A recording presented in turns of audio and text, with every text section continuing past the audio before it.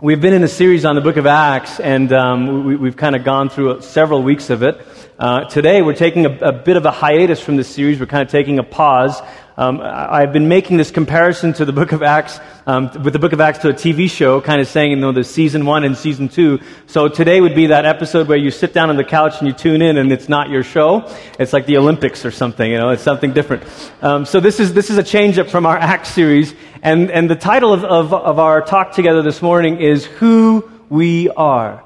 Who are we? And I thought it might be an appropriate time for us to kind of discuss this, because here we are. Many of us have been with New Life Downtown over the last several months. Many of you have been with New Life Church for several years. But some of you, maybe this is kind of your first sort of step into it. You're new to New Life, or you're new to church, or maybe you're new to the Jesus thing. Maybe you're not even with the Jesus thing. You just saw that the doors were open and people were smiling. You're like, hey, what's going on? It's Sunday morning. But this talk this morning is for us to say, who are we? What are we about?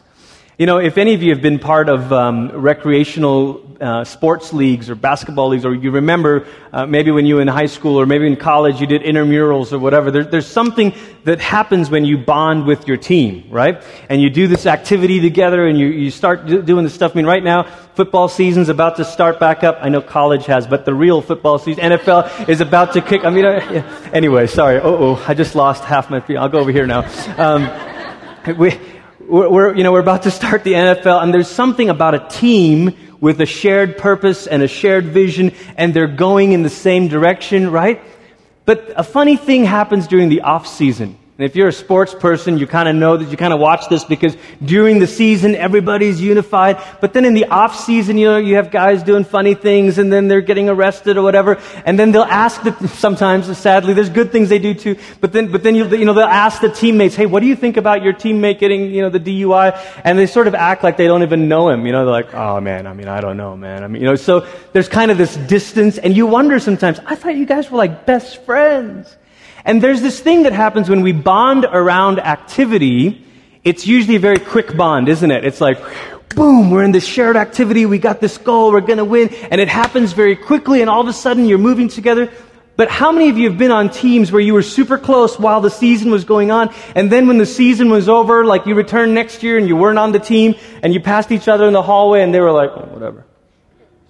You're like, don't you remember? Or maybe it's the missions trip thing, the missions team. You go on this team, you're in Africa, you're like sweating together, you've gone days without showers and no one's judged the other person.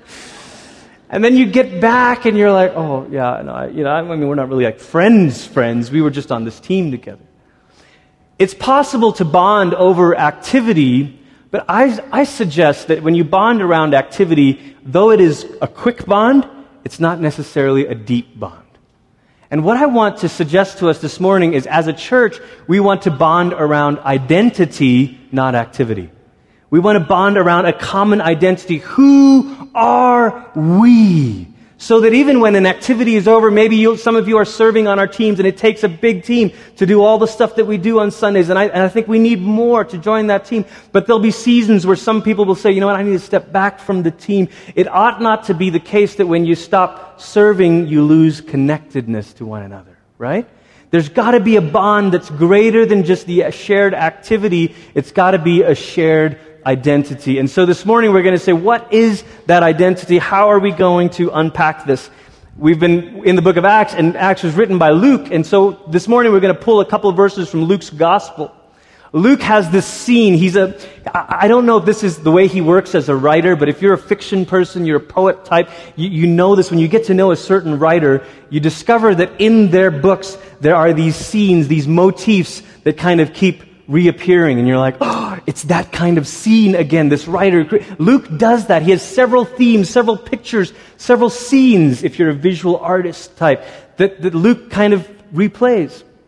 One of them in his gospel is this scene of Jesus taking bread, blessing it, breaking it, and giving it. It happens 3 times in Luke's gospel. One of the times it happens is when Jesus is feeding the 5,000. The other time it happens is when Jesus is at the Passover with his disciples. But the last time it happens is a very interesting one. It's in Luke 24, verse 30 to 31. Turn there if you would. The recap of the story is this is after his resurrection, only not everyone knows that he's he's risen. And so he's walking on the road to Emmaus with these two disciples. Now, I was told if I walk out here that some of you won't be able to see me because I'm fairly dark complected. But I just want to see your faces, so I'm going to do it anyway, okay? So Jesus is walking on the road to Emmaus, and these two guys are sad, and Jesus says, "What's up with you guys? Why are you so sad?" And they're like, "Dude, have you been living under a rock?" He's kind of like, "Well, maybe, sort of, in a manner of speaking." And they're like, "Dude, there's this guy who we thought he was the Messiah. We had hoped." And there's this tremendous language of hope and disappointment. And they say, but he was crucified and all this stuff. And then Jesus acts like he's going to go on. They stop. And I love the way Luke says, Jesus acts as if he's going to go on to the next town, waiting for an invitation. Man, there's so much in this story. And these two disciples say, "We should invite him to eat with us." And they said, "Yeah, stranger, would you eat with us?" And all of a sudden, the stranger, the guest, becomes the host. It's an odd thing. Luke is showing us something special has happened here. The guest becomes the host. And so Jesus, all of a sudden, it says in verse 30, after he took his seat at the table with them, he took the bread. Wait a minute. I didn't think guests did that. He took the bread, he blessed it and broke it and gave it to them, and their eyes were opened and they recognized him, but then he disappeared from their sight. There's something about the blessed, the taken, the blessed, the breaking, the blessing, the breaking, and the giving that Jesus does repeatedly. And there's something about Jesus doing it that made the disciples say, "Uh-oh, we've seen this one before. This is a signature move. This is not like, this is like MJ's white glove sort of moonwalk. I mean, this is like a patented Jesus move. He blessed, Michael Jackson, anybody? No? Okay, all right. Blessed, broke, gave. And Luke's trying to tell us when Jesus did that, their eyes were opened. Something about those actions opened their eyes. And so I want to use those three words this morning, blessed, broken, given, to talk about our identity as the people of God. So the first one here, we are blessed. Now, I don't know if you've grown up in church or you've been around Christians, but Christians use this word all the time, don't we? And sometimes, how are you today? "Oh, I'm blessed, brother." And some of you love that, and some of you, it makes your skin kind of crawl, to the point that we don't even like the word blessed. I mean, some people even replace the word blessed with the word lucky. I mean, who would do that, Okay. But this word blessed is a wonderful word. It means God pouring out something upon us beyond what we deserve.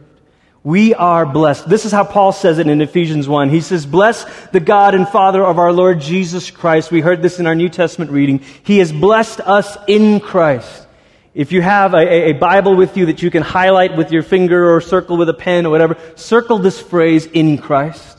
He's blessed us in Christ with every spiritual blessing that comes from heaven. God chose us in Christ, circle that again, to be holy and blameless in God's presence before the creation of the world. God destined us to be His adopted children through Jesus Christ, circle that phrase, because of His love.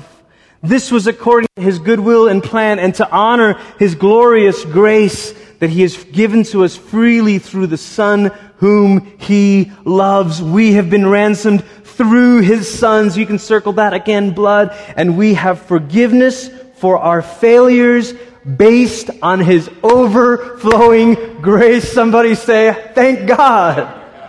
I mean, look, we could sit on those verses for a year and say, look, when someone says, "I'm blessed," it's not the Christian alternative to, "I'm good." It's way, way more cosmic and epic than that. To say that, look, we are blessed. You don't get it.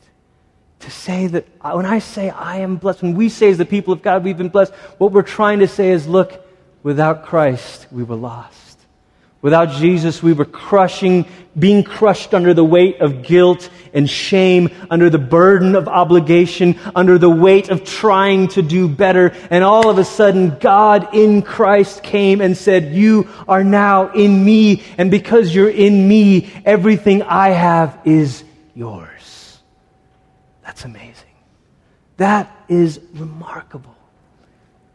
There's a lot of discussion about, who are we as human beings, and culture at one point used to begin with the premise that human beings are flawed and we're selfish, and that was sort of ground zero. But somewhere along the way, maybe certain psychologists or certain theories kind of came along. We don't need to tell people that they're sinners because that's so deflating. And really what people need to believe is that they're really special. And really the only thing that leads people into unhealthy, destructive social behaviors, which we like to call sin, is that people have low self-esteem. And we just need to affirm people that they really, truly are, in their heart of hearts, a wonderful person.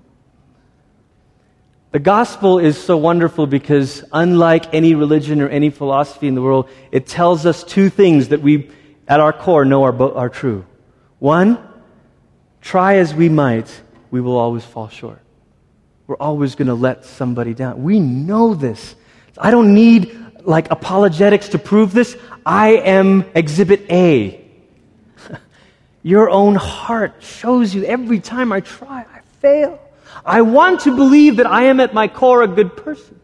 And so what's scary to me is then there are Christians that have sort of adopted kind of the pop psychology thing and said, okay, we just need to tell people that they don't have a sin nature anymore, that really in Christ they have a good heart and everything's good, and really once you come to Jesus, you can trust your heart. But the gospel says to us, once we come to Christ, we're given a new nature, but there's work to be done to still kill the old one. And so, how do we account for the fact that we desire good things, but so often fall short of doing them? What framework, what religion, what philosophy, what psychological thinking explains that better than the gospel does? That says, that impulse for good is the image of God in you. But the inability to actually live that way, the bentness. Remember, Martin Luther said, sinful nature is essentially your life bending in on itself. Curving in on itself. You ever tried to drive a car? It's a beautiful car, but it's just a little bit out of alignment. It doesn't matter whether you share Calvin's view of total depravity or the Eastern Orthodox view of a bent nature. The point is, we can't drive this thing straight. Right? We got the nicest car in the world. We got the best of intentions, but it just keeps on leading to selfishness. And the gospel tells us that while we were yet sinners, while we were still bent in on ourselves and selfishness and destruction, God came in Christ and died for us so that now in Christ we are chosen, verse 4 says. God wanted us. We've been chosen. We've been adopted. Verse 5, you belong. Think of these things. These are the things to sort of meditate on when you feel like, I don't know who I am, and is this really... And to say, wait a minute. Even in my worst, God chose me. Even at my worst, God made a way to adopt me, to bring me into His family. Verse 7 says, we've been ransomed and forgiven. Those are all powerful words. Chosen, adopted, ransomed, forgiven. The gospel says to us, yep, things were worse than you thought, but God loves you more than you know, and He rescued you. And for anyone who is in Christ, you can say, I've been chosen. I was never chosen for anything. I've been adopted. I never felt like I belonged, but now I belong. I've been ransomed. You mean there's no chains or addictions or slavery that's strong enough to hold me? I've been freed. I've been forgiven. Do you mean this guilt thing? I don't have to... And now you see how powerful it is to say we are blessed with every spiritual blessing. I appreciate the qualifier that Paul gives us because this ain't about Lexuses and better bank accounts. Those are different kinds of blessings, but the blessings we rejoice most over are the spiritual ones. Amen? If we go on, say, okay, we are blessed, but we are also broken. Now, this word broken can be used in a number of ways. One way that we're used to hearing this word broken is, oh, I'm sorry, I didn't do a good job of that. After all, I am broken. That's a legitimate way to use the word. That's not how we're using it this morning. When I say we are broken, what I'm picture with me, is Jesus taking your life, blessing it, and then Jesus breaking it. You're saying, wait a minute, Jesus breaking my life? I like the blessed stuff. What's this broken stuff? See, a funny thing happens along the way of following Jesus. We don't get long in the course of discipleship and following Jesus before Jesus says, oh, now that you belong to this family, the way we live around here is that we lay down our lives for one another. We become broken for one another. Paul said it this way in Philippians 2. He says, don't do anything for selfish purposes. Wow. Well, that cuts down a lot of things. But with humility, think of others as better than yourselves. C.S. Lewis said, humility is not thinking less of yourself, it's thinking of yourself less. Because you're thinking of others more. This is what it means to be broken. Instead of each person watching out for their own good, watch out for what is better for others. Imagine if husbands and wives lived this way. I'm tired, honey, but is there anything I can do to take, maybe leave out that first part later, Hey, can I adopt the attitude that was in Christ Jesus, that though he was in the form of God, he did not consider being equal with God something to exploit, but he emptied himself by taking the form of a slave. Some translations neaten it up by saying servant, but Paul's unashamedly there using the word doulos, slave, household slave. And if you think that's below you, he's talking about Jesus. Took on the form of the slave. There's nowhere lower to go. And by becoming like human beings, and when he found himself in the form of a human, he humbled himself by becoming obedient to the point of death, even death on a cross. Listen, friends, to be sure, the cross is about atonement. It's about God doing for us what we could not do. But the cross is also the ultimate picture of what a mature Christian life looks like. There's lots of books, lots of curriculums, all good and wonderful, that say this is the key to discipleship and this is the key to... Listen, we can say it in one picture. If you're an artistic, poetic person, you can close your eyes and picture this with me. What does being a mature Christian look like? It looks like this. It looks like giving up your life for someone else. It looks like saying, I am willing to be broken for the sake of nourishing someone else. That's It's a pattern for us. Verse 5, adopt the attitude that was in Christ Jesus, or the NIV says it, let the same mind be in you that was in Christ Jesus. Take on a new mindset. We all know that repentance is changing your mind, but it's not just a saying no to something, it's a saying yes to something new, right? How many of you know that it doesn't do any good to say, well, I'm not going to go south on I-25, I'm not going to go south on I-25, I'm not going to go... The best way to not go south on I-25 is to get on and head north. When Jesus calls us out of this other way of living and he blesses us and he says, okay, this is the new way to live. You are now broken. Live this way. Take on this mind. There's many ways we could say, well, what does this look like? This morning I want to give us kind of two sub-words to think about when we think about community life and being broken. And the first word is humility. Humility. It's interesting in the first century that Paul writes so much about humility because there are many overlaps between Paul and Aristotelian virtue ethics, and some of you are philosophy guys at UCCS, you're familiar with virtue. But the one thing when Paul would have preached some of these things, some of the Greeks would have said, amen, brother. But then when Paul started talking about humility, nobody would have said amen. So are you kidding me, Paul? That's weakness. That's not all that different from our culture, is it? Humility as a virtue? Like, no, it's self-assertedness. It's taking care of yourself, looking out for yourself. You know, I want to specifically this morning just shed light on one angle of humility, and that's the humility of asking for something that you need. If life in community is going to work, to say we are broken for one another, it's the community. Think about breaking of bread. It's community life, church life together. If we're really going to be a community, you're going to have to embrace the humility of asking for what you need. So, well, I don't know. I mean, I've been part of this church for 6 years and nobody's ever met my needs. Really? Well, did you ever say to someone that you needed? No, but nobody ever offered. I mean, why doesn't the church have a moving service to help me move from this house to that? I don't know. I mean, maybe there could have been some guys that did you ever ask? Well, no. There's a certain humility that you have to take on to say, I need help, right? I've been in this position a lot lately because of all this truck and cases and moving stuff. Yesterday, a couple of our guys, Chris Burley and Jin, I don't know if you're in here, they spent like 12 hours yesterday running around, getting our truck, like the VIN verification done and the DMV and fixing our cases and all this stuff. And I felt in this spot at my house, and we had plans, we were having people over, and I couldn't be there to help. And I'm sitting there texting with these guys, and I'm feeling worse and worse by the minute, because you feel guilty when people help you, right? Do you know what that is? It's pride.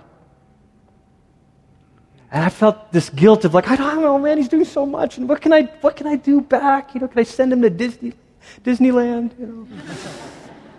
I can't, okay, if you're in here, Jen and Chris, I can't.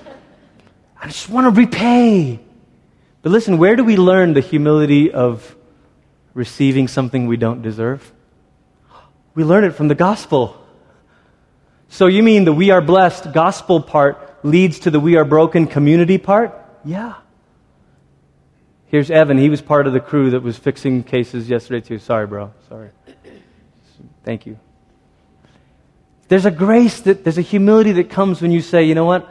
I've got to ask for something, and I know that I can't repay. I know that I can't owe you one. Hey, man, next time you got road cases, I'm your man. You know what? You can't repay this. And think about in a marriage, so many times a spouse says, well, he should know.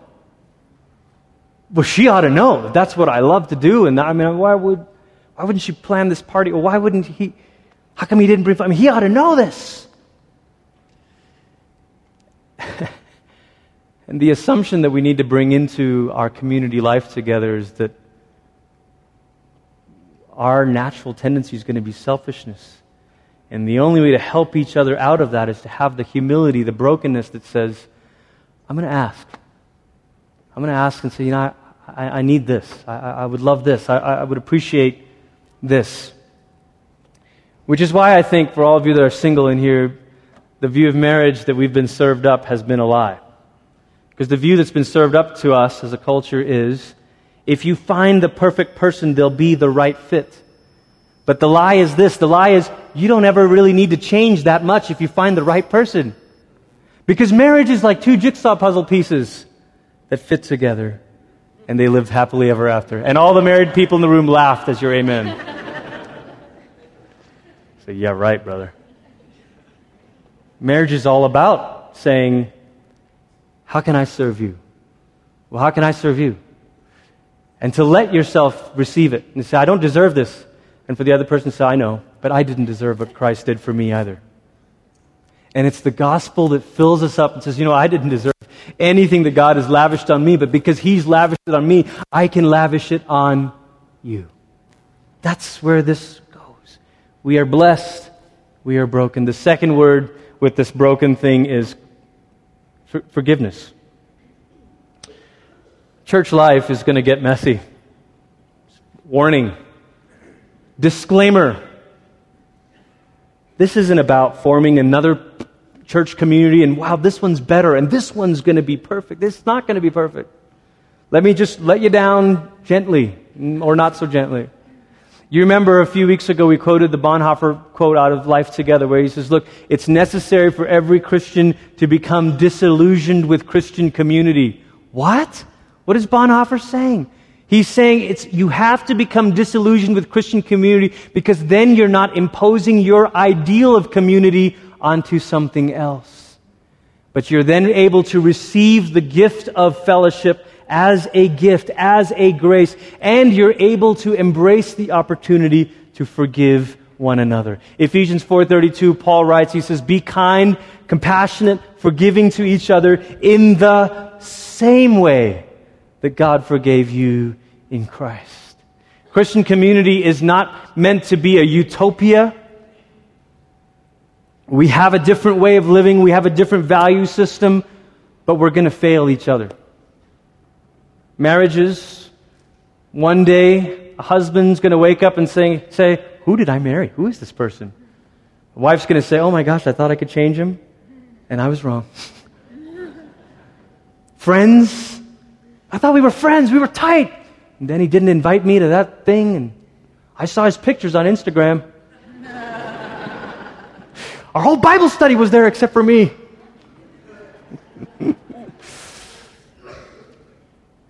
So the Christian community, the engine of the Christian community is forgiveness and humility. It's this gospel thing that what we receive from Christ, we pass out to others. I would love, as your pastor, to be at every one of your weddings, to do every premarital counseling. And this year it feels like I am doing every premarital counseling. It's like 3 couples simultaneously. Thankfully, I didn't make any embarrassing mix-ups, like, now you guys had that one issue, right? No. Anyway, I don't do that. I take notes. I would love to do all the premaritals. I would love to do all the weddings. I would love to be at every funeral. I would love to visit every dinner group. Holly and I made it to 6 out of 17. But as much as I would love to do that, the truth is I wouldn't be a good pastor if I did that. Because Paul says my role is to equip the saints for the work of the ministry. Right? Paul says my role is to preach the gospel to you so that Jesus and what He has done for us gets so inside of you and the Spirit of God fills you that you come into this place saying, who can I encourage today?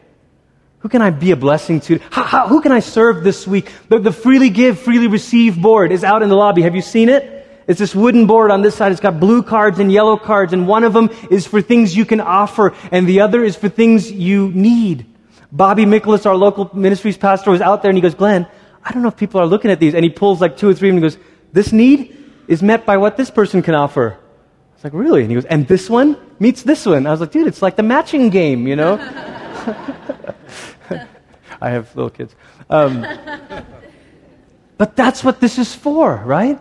So make it a habit to say, I'm just going to prayerfully go out to that board and look for some of those things and say, you know what? Hey, I can meet that need. Hey, we can take care of that. Hey, we'll do this. And all of a sudden, it's not a program or a bureaucracy or a thing that is caring for us. It's the church that's caring for one another. Amen? This is how it's supposed to work.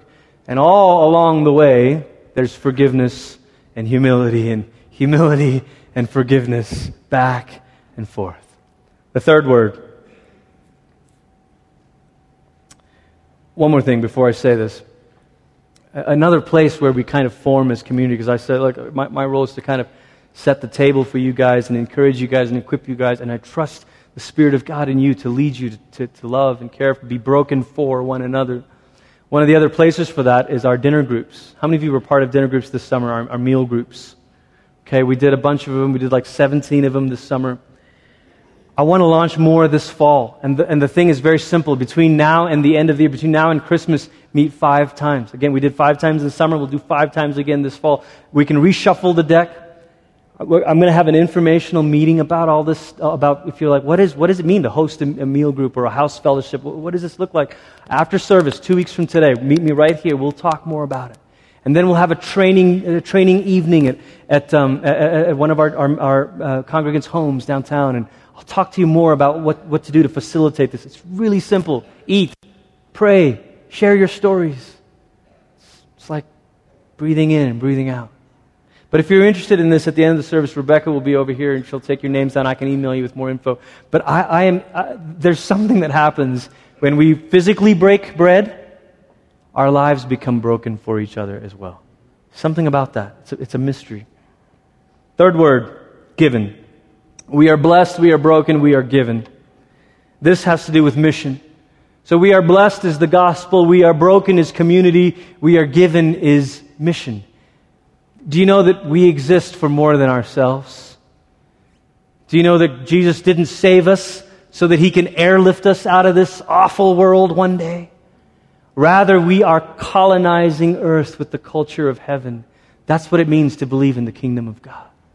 Jesus Christ, we've been talking about this as we've studied Acts. When Jesus ascended into heaven, this isn't Jesus the spaceman going back to his home planet like E.T. or something.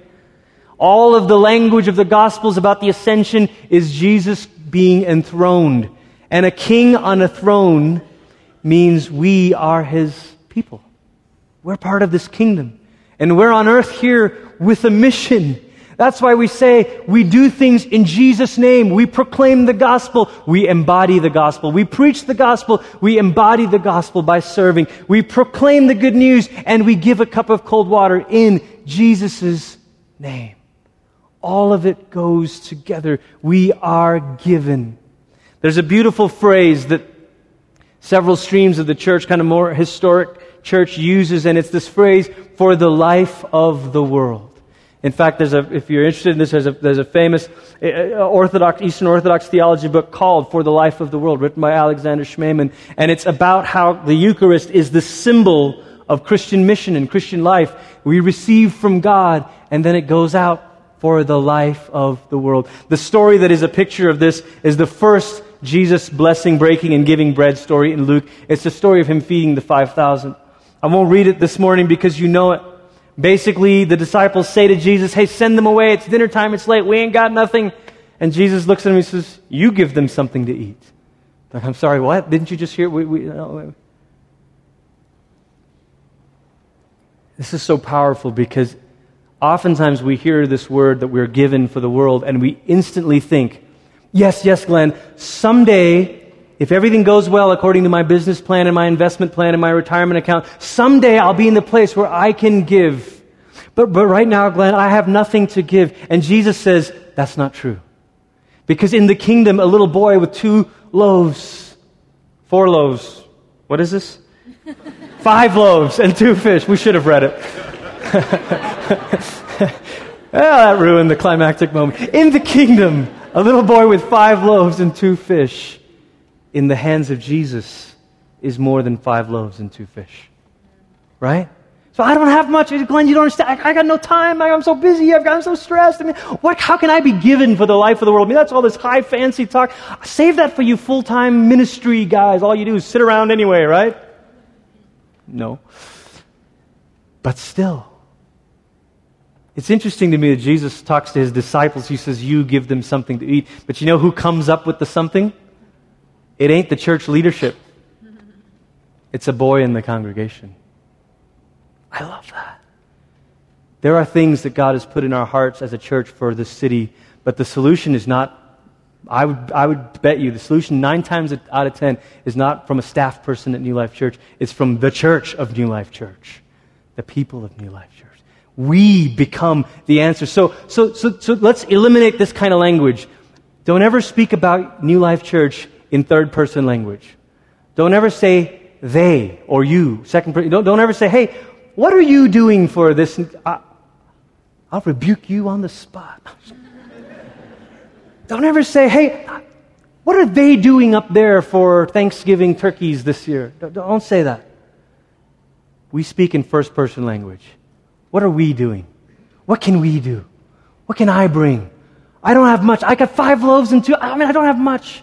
But can Jesus bless it and break it and give it for the life of the world? Yes, he can, and he does. That's what we're about. We don't exist for our own sake. In our sermon in Acts 8, we talked about this, the joy of the city, for the shalom of the city. This is why we're here. We seek the wholeness, the flourishing of our city. One of the plans in my heart for us, just to facilitate this, is in time as our house fellowship, dinner groups, meal groups, whatever we call them, house fellowships, as those begin to gain momentum, my goal long term is that let's say you're gathering twice a month. All of a sudden we say, all right, how about once a month, instead of you 8 or you 10 eating and praying for one another, you make it a house party. Invite the neighbors. Bring the dog. Your coworkers, your classmates, come one, come all. We're just going to eat together. Nobody's got to stand up and bring in the net. Nothing wrong with that, but that's not what this is for. And all of a sudden, your community becomes missional.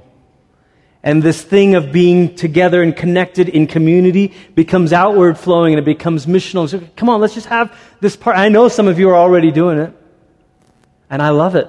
You're ahead of me, and that's even better. Matt Howard and Bryce and Brian, your house parties, bring it. The early church had such rowdy house parties. Now, don't get carried away here. But they had such rowdy house parties that secular historians suspected that there was orgies going on. Not to be gross.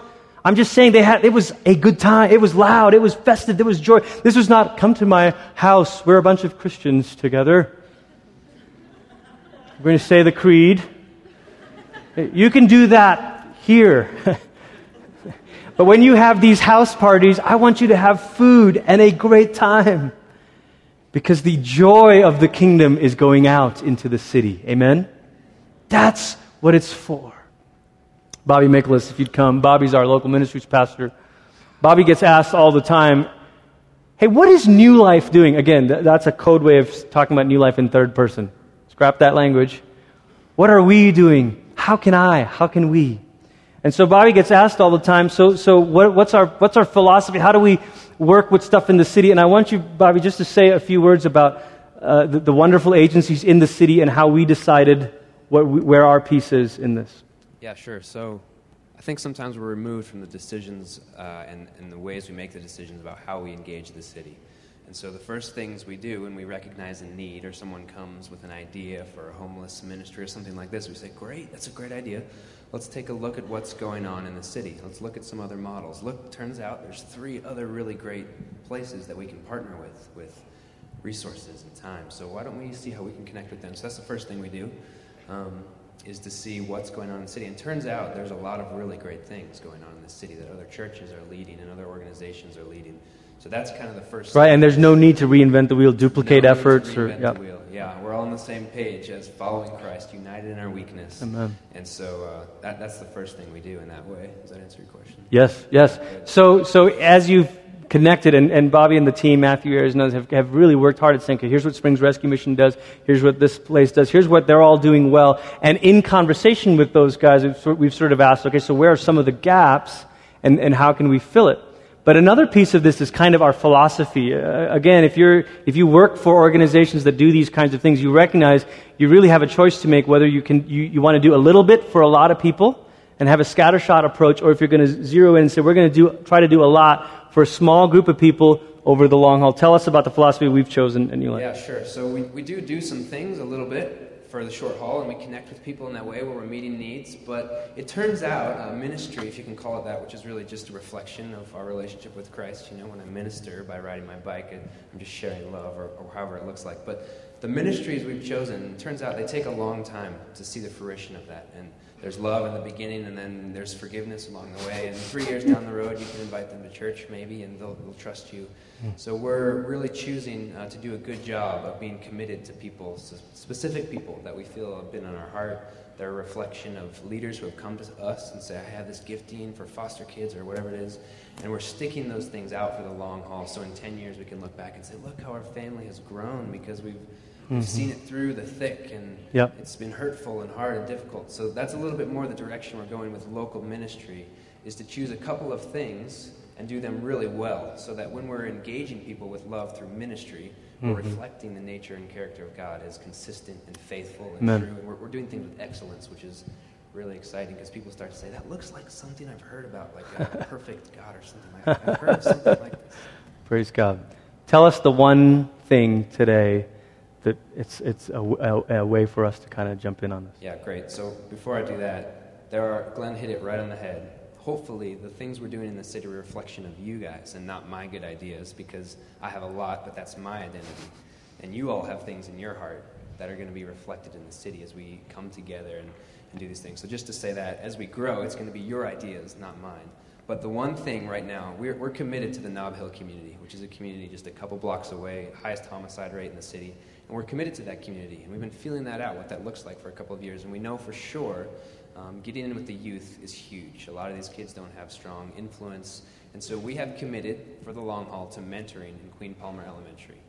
And what that means for us in this room is we're asking for mentors who can commit 1 hour with one child once a week. And you take out Thanksgiving break and Christmas break. 1 hour, one child, one time a week. Yeah, so for me, I'm going to get up an hour earlier, one day a week. I'm going to drive to school and have lunch with these kids because 95% of them or so are on school lunch program, breakfast and lunch.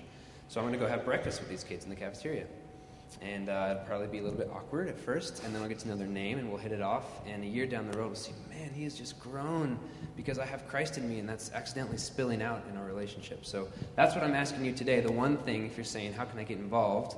Leah Cowles is here, who has stepped up. This mentoring program, by the way, started because I said, there's an idea for mentoring, but we can't do it right now. I don't have capacity. And Leah said, this has been in my heart for almost 20 years.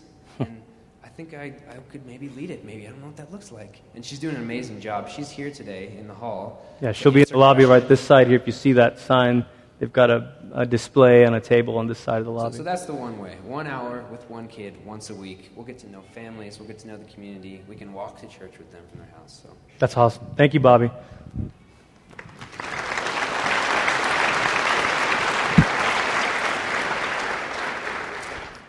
New Life Church as a whole, when we talk about these three things, the words we use are worship, connect, serve.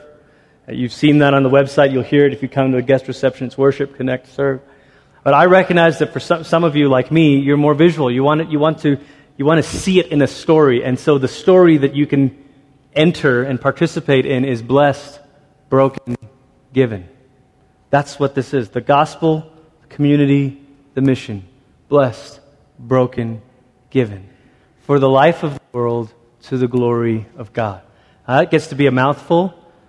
So here's a phrase that if someone says, you know what the phrase is? This is the phrase. A Eucharistic people. You're like, oh, good Glenn, that's not going to help. A Eucharistic people? I know, but some of you will like it. The reason I want to give you this phrase is because what do we do every Sunday when we gather to worship? We gather around the Eucharist. And every time you come to the Eucharist, we're not just remembering Christ, but we're reaffirming our identity as the people of God. We're saying, Jesus, thank you that your life was given for me. Thank you for the gospel that has blessed me. Now make my life broken and given for the life of the world. That's why communion comes toward the end of the service, because our dismissal is not a dismissal, it's a commissioning. It's saying, now God, as we have received grace from you at your table, send us out, Lord, into the world.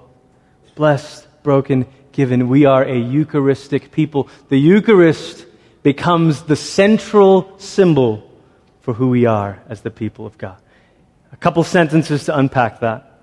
To be a Eucharistic people is to receive each blessing as a grace from God. Some of you language people will like this. In the word Eucharist is this word charis. Anybody know what charis means? Grace. Eucharist itself means thanksgiving. Grace makes us thankful. To be Eucharistic people is to receive everything, each blessing as a grace from God, and to offer it back to Him in thanksgiving for the sake of others. There you go. So we can say it little, we can say it long. This language needs to shape us. To be a Eucharistic people is to be blessed, broken, and given. Let's pray this morning.